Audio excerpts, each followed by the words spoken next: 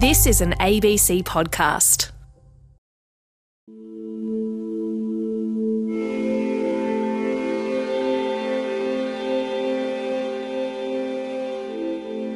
A new space race is underway to provide global internet coverage via thousands of satellites.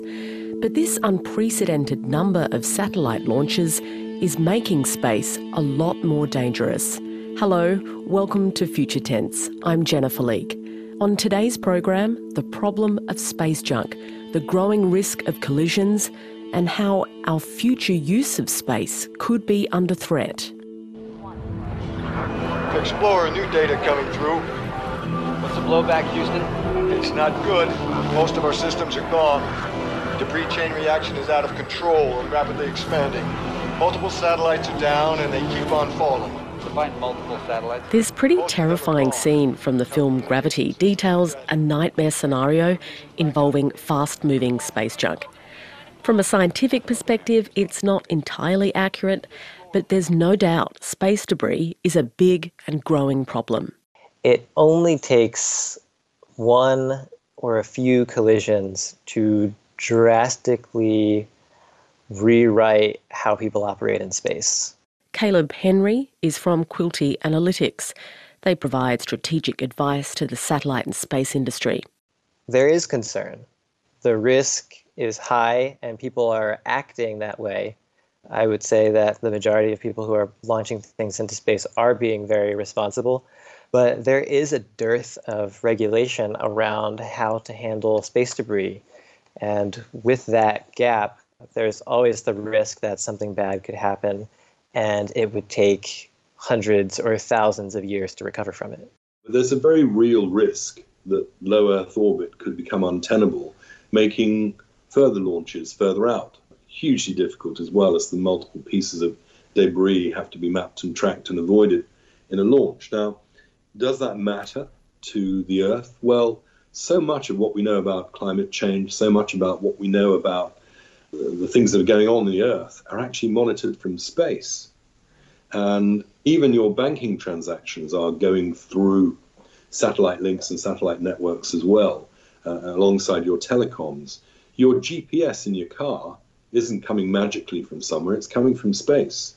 So we have a need to protect our modern society by protecting space and achieving a balance of use in the commons. That's Chris McLaughlin from a company called OneWeb. You'll hear more about what they're doing a bit later on. Apollo 11, this is the Launch Operations Manager. The launch team wishes you good luck and Godspeed. At the beginning of the space age, in sort of 1957 or so, space was just thought to be so big, you could pretty much do whatever you wanted up there with almost zero consequences. We now know that that is not the case. The satellites that we put up there hang around for ages. So there's about 6,000 satellites in orbit around the Earth at the moment, but only about 40% of those are operational. The rest are just dead satellites that are taking up space and providing a hazard through the possibility of collisions. Dr. Stuart Clark is an astronomy journalist and author of Beneath the Night Sky, How Stars Have Shaped the History of Humankind. Space is everywhere in the Earth's economy. Commercial companies play an increasing and important role in the space industry. It's facilitating some incredible projects and technology, but it's making space a lot more crowded. Jonathan McDowell is an astrophysicist at the Harvard-Smithsonian Center for Astrophysics. Commercial space started really being a thing in the 90s after the end of the Cold War, but it's just recently that things have taken off. Back in the 1960s, Apollo, that was, the space age. But at that time, typically there were only a couple hundred, even less than 100 satellites working at one time. And now there are over 3,000, and the number's just shooting up. The other big change is the new space race to improve global internet access via satellite mega constellations. Elon Musk's Starlink company is leading the rush to grab space in low Earth orbit. Other players include Amazon, Telesat and OneWeb. The satellite industry is going through a period of rapid transformation right now. In the past, you had satellites that were relatively static and worked for 15 to 20 years, usually in what's called geostationary Earth orbit, and that's 36,000 kilometers above the Earth's surface. So they would provide the same services over the same area, and it was a stable cash-making business. But recently, there have been a lot of advances in technology that have allowed engineers to shrink the size of the spacecraft and actually lower the orbit, and then change the configuration of the spacecraft so that they can point beams in different areas, and suddenly you have a very dynamic system. And from this has emerged several ideas of how to provide internet to the entire world through large systems of smaller, more powerful, shorter-lived spacecraft. And that's what's revolutionizing the industry. We are T plus 45 seconds into liftoff, and we have just had liftoff of our Falcon 9 vehicle carrying our Starlink payload.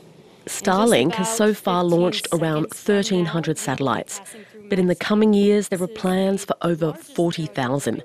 That's 15 times the number of operational satellites in orbit today. This technology could really help a country like Australia, where remote and regional areas often struggle to get good coverage. Starlink infrastructure is actually already being rolled out in parts of Victoria and New South Wales. The thing is, these mega constellations are a dramatic change in the way space is being used, and they're increasing the risk of collisions. There's also been criticism from astronomers about how these satellites are impacting the night sky. Maybe it's the way we want to go, industrialized space, but it shouldn't be done unilaterally by one country or one company. It should be discussed by all the stakeholders, which are all the countries and cultures around the world. What we discovered in 2019 when SpaceX started launching their Starlink satellites is that those satellites are big enough and bright enough that if they are in a very low orbit and oriented particular ways, they can be just super bright. Once SpaceX's satellites are in their operational orbit, they're a bit fainter, and after an outcry from astronomers, they changed the design and also the way they operate them to make them fainter yet. And so now they're at the point where the SpaceX constellation is just on the margins of too faint to see with the naked eye, even in a really dark spot. We should talk about, is the night sky something that is a natural resource for humanity? And I think it is, and I think it's culturally important to many, many people. Then we should protect it as part of the environment. And that might mean a cap on the number of satellites above a certain size in a certain orbit. You know, we're not trying to stop these internet constellations that are going up, but we do think there should be some regulation, some cap on them that takes into account the light pollution environmental impacts as well as the space traffic impacts that we've talked about with the risks of collisions. OneWeb was one of the first to get started with these mega constellations. In fact, Elon Musk was an original partner in the project. Chris McLaughlin is Chief of Government and Regulatory Engagement. OneWeb was a vision by an American entrepreneur to provide broadband to everyone, everywhere. Back in about 2012, he envisaged the idea of low Earth orbit satellites, bringing communications to the most distant village or the most remote community. And he set about with an original set of shareholders, making this vision a reality with satellites, approximately 1,200 originally, that would go up into a 1,200 kilometer orbit around the Earth. These are traveling through space at equal intervals, and these provide your coverage so that just like when you're driving down the road on a mobile phone, it switches over from mast to mast, so the satellites pick up and disconnect the signal along the way. And it's done seamlessly so that you have your internet connection, but it's via space. We're going to see pretty soon a realization that we just can't fit any more satellites in some of these low orbits. So there's a bit of a rush right now for companies, I think, to claim, oh, we want permission to get these large numbers of satellites up while the going is still good. China is another big issue here because China didn't used to be a big space player until the mid-90s. Now it's huge. It's getting up to be on a par with the US in terms of amount of space usage. And they still, I think, are a little behind the US in their attitude to the environmental issues in outer space. And they have, as is typical for sort of the latecomers, as we see in other environmental issues, I think they have a bit of the attitude of, well, the US has been messing things up for decades. We need our chance now before we start joining the cleanup gang. If you're wondering what can happen when space junk collides, an incident that occurred in 2009 is a good example. Here's Jonathan McDowell again from the Harvard-Smithsonian Center for Astrophysics. An Iridium communication satellite. So this was basically a cell phone system that used satellites, an American company, and they had about 70 satellites in orbit. And one of them was sort of chortling along its orbit one day, and an old dead Soviet satellite got in the way. And so you had 2 half-ton, roughly, satellites that smashed into each other at 20,000 miles an hour. If you imagine a 1-ton truck hitting you at 100 miles an hour, that's a good sort of measure of energy. It's about a megajoule. This collision in space had 54,000 times that amount of energy. That created thousands of pieces of shrapnel from those satellites that are still, many of them, orbiting the Earth today. In those days, there wasn't sort of a real early warning system. The US military tracked the satellites, and they go, oh yeah, we see what orbit that's in, what orbit's that in. But in those days, they didn't sort of predict to see if there was a risk of collision, except for the space station with the astronauts on it.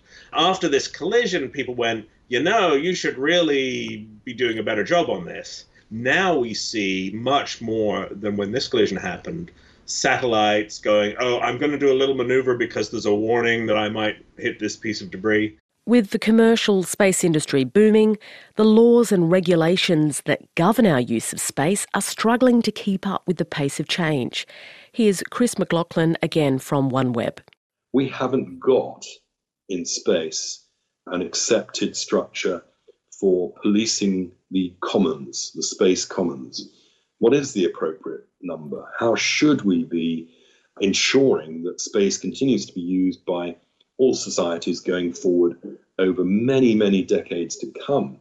Why should we allow one entrepreneur, for example, to potentially pollute space to a terminal level? Now, in all cases, that will have to be reflected on the good that's done. We have a very connected society. I myself am talking to my in-laws in Sydney on a regular basis, and it's done via connections that we all take for granted. Satellite plays a key part in those. But we have to balance off what is good for us now with what's good for our grandchildren. So we do need to reflect on what is the correct approach to the space commons. Are all satellite operators behaving equally responsibly? And does it require some thinking on a national and international level to achieve the kind of balance we have with the International Maritime Organization? Victoria Sampson is from the Secure World Foundation. They work to promote the safe and sustainable use of space. So the 1967 Outer Space Treaty is really the foundational document for space law, and it's held up really well. All things considered, it's short, it's 9 articles long, 9 paragraphs essentially. It spells out some principles that are still very effective and used today. The idea that no one owns space, that there are not to be any weapons of mass destruction in space, that when you're in space, you're supposed to be acting with due regard of others, not deliberately interfering with their ability to use space. For example, when China tested their anti-satellite weapon in 2007, created large 3,000 pieces of trackable debris, legally they had done nothing wrong. Now, the letter of the law was fine. What about the spirit? Clearly that's going to affect people's ability to use space. So that's why there's been a move recently to say, okay, what we need to do is we need to figure out what sort of behavior do we think is responsible, but what behavior do we think is irresponsible? Because you can't criticize people for acting outside the norms if you haven't come to some sort of agreement as to what those norms are. Imagine that we launch a satellite and it operates for 6 months, but then it's allowed to linger for 25 years. That's what the ruling is right now. that we don't want to put too much of restrictions on satellite manufacturers to say, once you're finished with your satellite, you should bring it down. No, we go, hang around for 25 years. Unfortunately, that was a rule that was set back in the mid-1990s.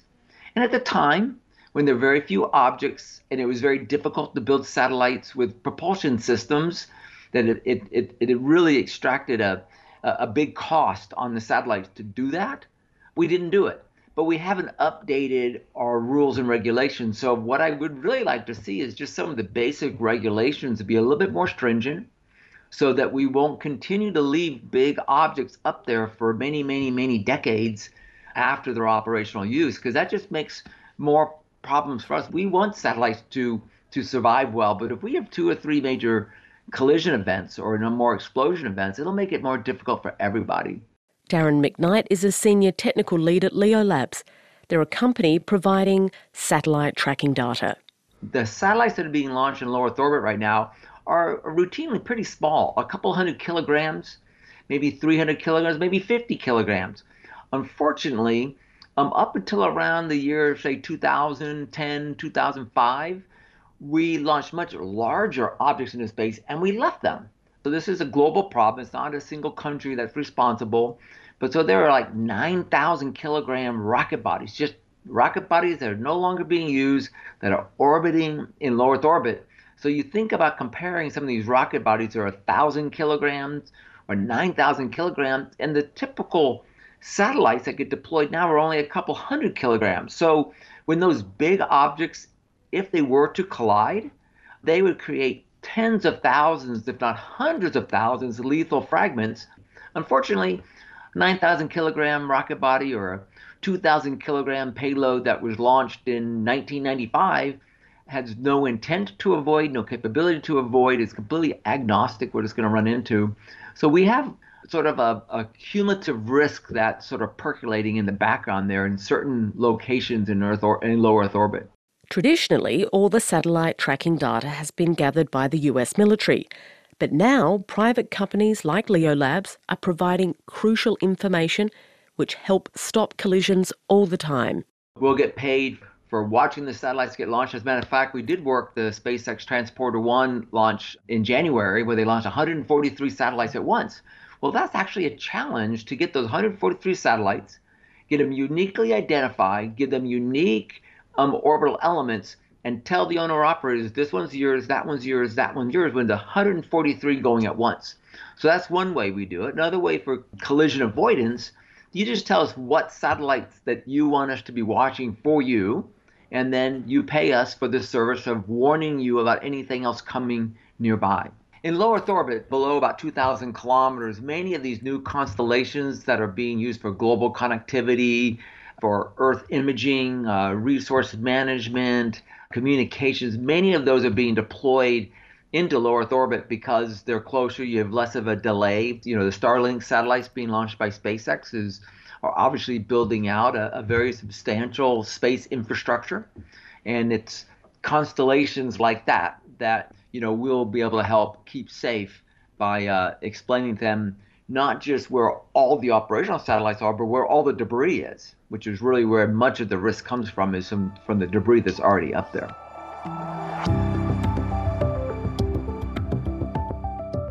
And the problem, it costs billions to remove this stuff from orbit. Here's astronomy journalist and author Stuart Clark. One of the barriers, I would say, is that satellites remain the property of the people that place them in orbit. And that might not sound like a bad thing. But what it does mean is that nobody can really go up there and salvage them. There's no equivalent laws in space to, say, maritime salvage, where you can go and anyone can go and salvage a wreck and it becomes theirs. So up in space, you can't even go and pull debris out of orbit without the explicit approval of the company that owns it. There's also been issues in the past about space weapons, because if you build a spacecraft that can go grab a satellite and pull it down from orbit, well, if you can grab a dead satellite you can also grab a live one and do it with that as well. And so there's been a lot of very careful negotiation that's been going on. And the route forward appears to be that satellite removal from orbit should become a service industry. So satellite manufacturers and owners will then employ companies afterwards to go and take down their old satellites and dispose of them and get rid of them. I would say, however, that my optimism is stoked by the number of lawyers that are working in this area. There's a lot of space law that's being worked out now, based on the foundation stone of the Outer Space Treaty, which was signed by and ratified by many nations in 1967. And that's the foundation stone for the peaceful uses of outer space. And that's where the lawyers are now working to see, as our needs and our understanding of space and our ways that we want to use it change, can they come up with a law or a set of laws that work for everyone? One idea which has some promise, active debris removal, or ADR. Astroscale is a private company experimenting with ADR and working to make space sustainable. My name is Harriet Brettel. I'm the head of business analysis. So that primarily looks at, obviously, space debris is a challenge across multiple fronts, but one of those is, how do we commercialize this service? How do we incentivize satellite operators and others to take space debris seriously? And how do we demonstrate the value of those debris removal services so that we can keep space clean for future generations? At the end of March, Astroscale successfully launched their ELSA-D mission. It'll be the first time active debris removal technology has been commercially demonstrated. We're launching 2 spacecraft together, so they go up together at the same time. So one of them is ELSA, that's our Astroscale Services satellite. And then we're also launching a smaller client satellite at the same time. So they go up together into space, and then they will separate. And we essentially do a number of capture techniques to show that we can capture the client under a number of increasingly challenging scenarios. So it's kind of like we're bringing up our own piece of space junk with this and showing that we can capture it. So first time we capture it under control conditions, so we know exactly where it is. It has a maintained position. We capture, then we release. The second time, we start that client tumbling, so it starts rotating. And that makes the capture substantially harder, as I'm sure you can imagine, because you have to match the tumble rate of your servicer with that of the client. And then the third time is where we effectively lose the client. So we cut all communications between the 2 satellites, and we have to use the onboard sensors and cameras from our ELSA servicer to find where that client is. And then at the end, everything is safely deorbited, and that's the end of the mission. Australian scientists are working on technology to help avoid collisions in space. This is going to sound a little far out, but it involves shooting a laser beam from Earth into space. Craig Smith is the CEO of EOS Space Systems. We use our tracking systems to predict that 2 objects of a suitable size that we can manoeuvre are going to have a collision. We would then calculate an engagement with that target, apply the laser beam to it to either slow it down or speed it up. We don't really care very much, but we would apply force, change the velocity by about 1 millimetre per second. These are things that are travelling at 30,000 kilometres per hour or 7 kilometres per second, and we're going to change its velocity by 1 millimetre per second, and then we apply the force in the direction to slow it down, as I say, or speed it up. And just, if you think of 2 cars approaching an intersection, they're going to have a collision at the intersection. If one of them puts their brakes on slightly, then the other car goes through and you don't have a crash. So basically we're just avoiding that, being in the same space for that same very short period of time, and then they go off on their merry way afterwards without having crash, causing thousands of pieces of new space junk. The technology has been in development for the last 7 years, and pretty much all the hardware has been built. They hope to test it out in space by the end of this year. And in case you're wondering, they have all sorts of systems in place to make sure the laser beam doesn't interfere with aircraft or other satellites in space.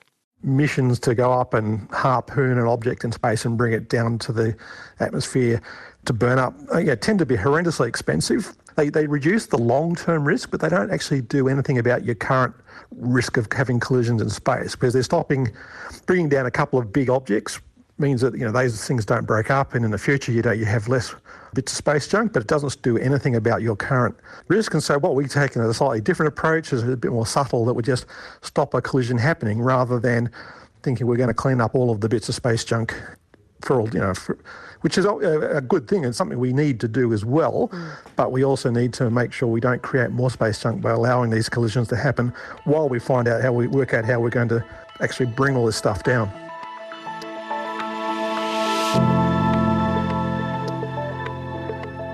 It comes down to satellite operators being responsible, making sure that they can safely deorbit their spacecraft, and on the off chance that they can't, there are secondary means of removing them, either launching them again so that they never reach an altitude where they become a long-term risk, or paying someone to take a servicer spacecraft and manually deorbit it.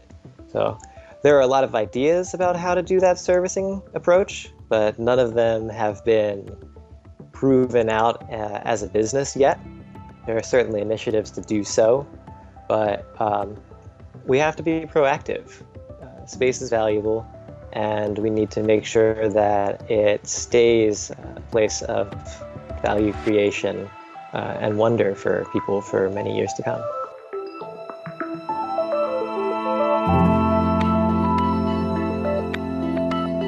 These two things will come together, the law aspect of it, and then seeing space as an environment. And once we recognize it as an environment, then we have to ask ourselves, how do we want to use that environment? What is acceptable for us to want to do, rather than just pillage it for everything that we can possibly find that's up there? Part of seeing space as an environment naturally encompasses ideas around space debris. What principles and even laws do we want to set on satellite operators for the future of their satellites when they're old and defunct? Where are our boundaries? How do we want to exploit space and use space, but also conserve it at the same time?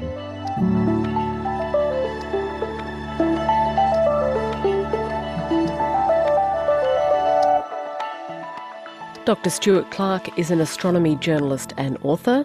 Also in the program, Caleb Henry from Quilty Analytics.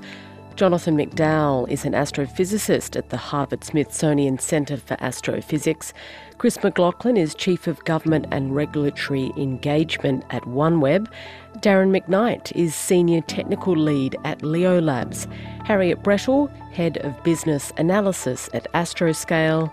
And Craig Smith, he's CEO of EOS Space Systems. And if you're interested in learning more about space law, head to the Future Tense website where you can find a program on the subject. I'm Jennifer Leake. Thanks for listening.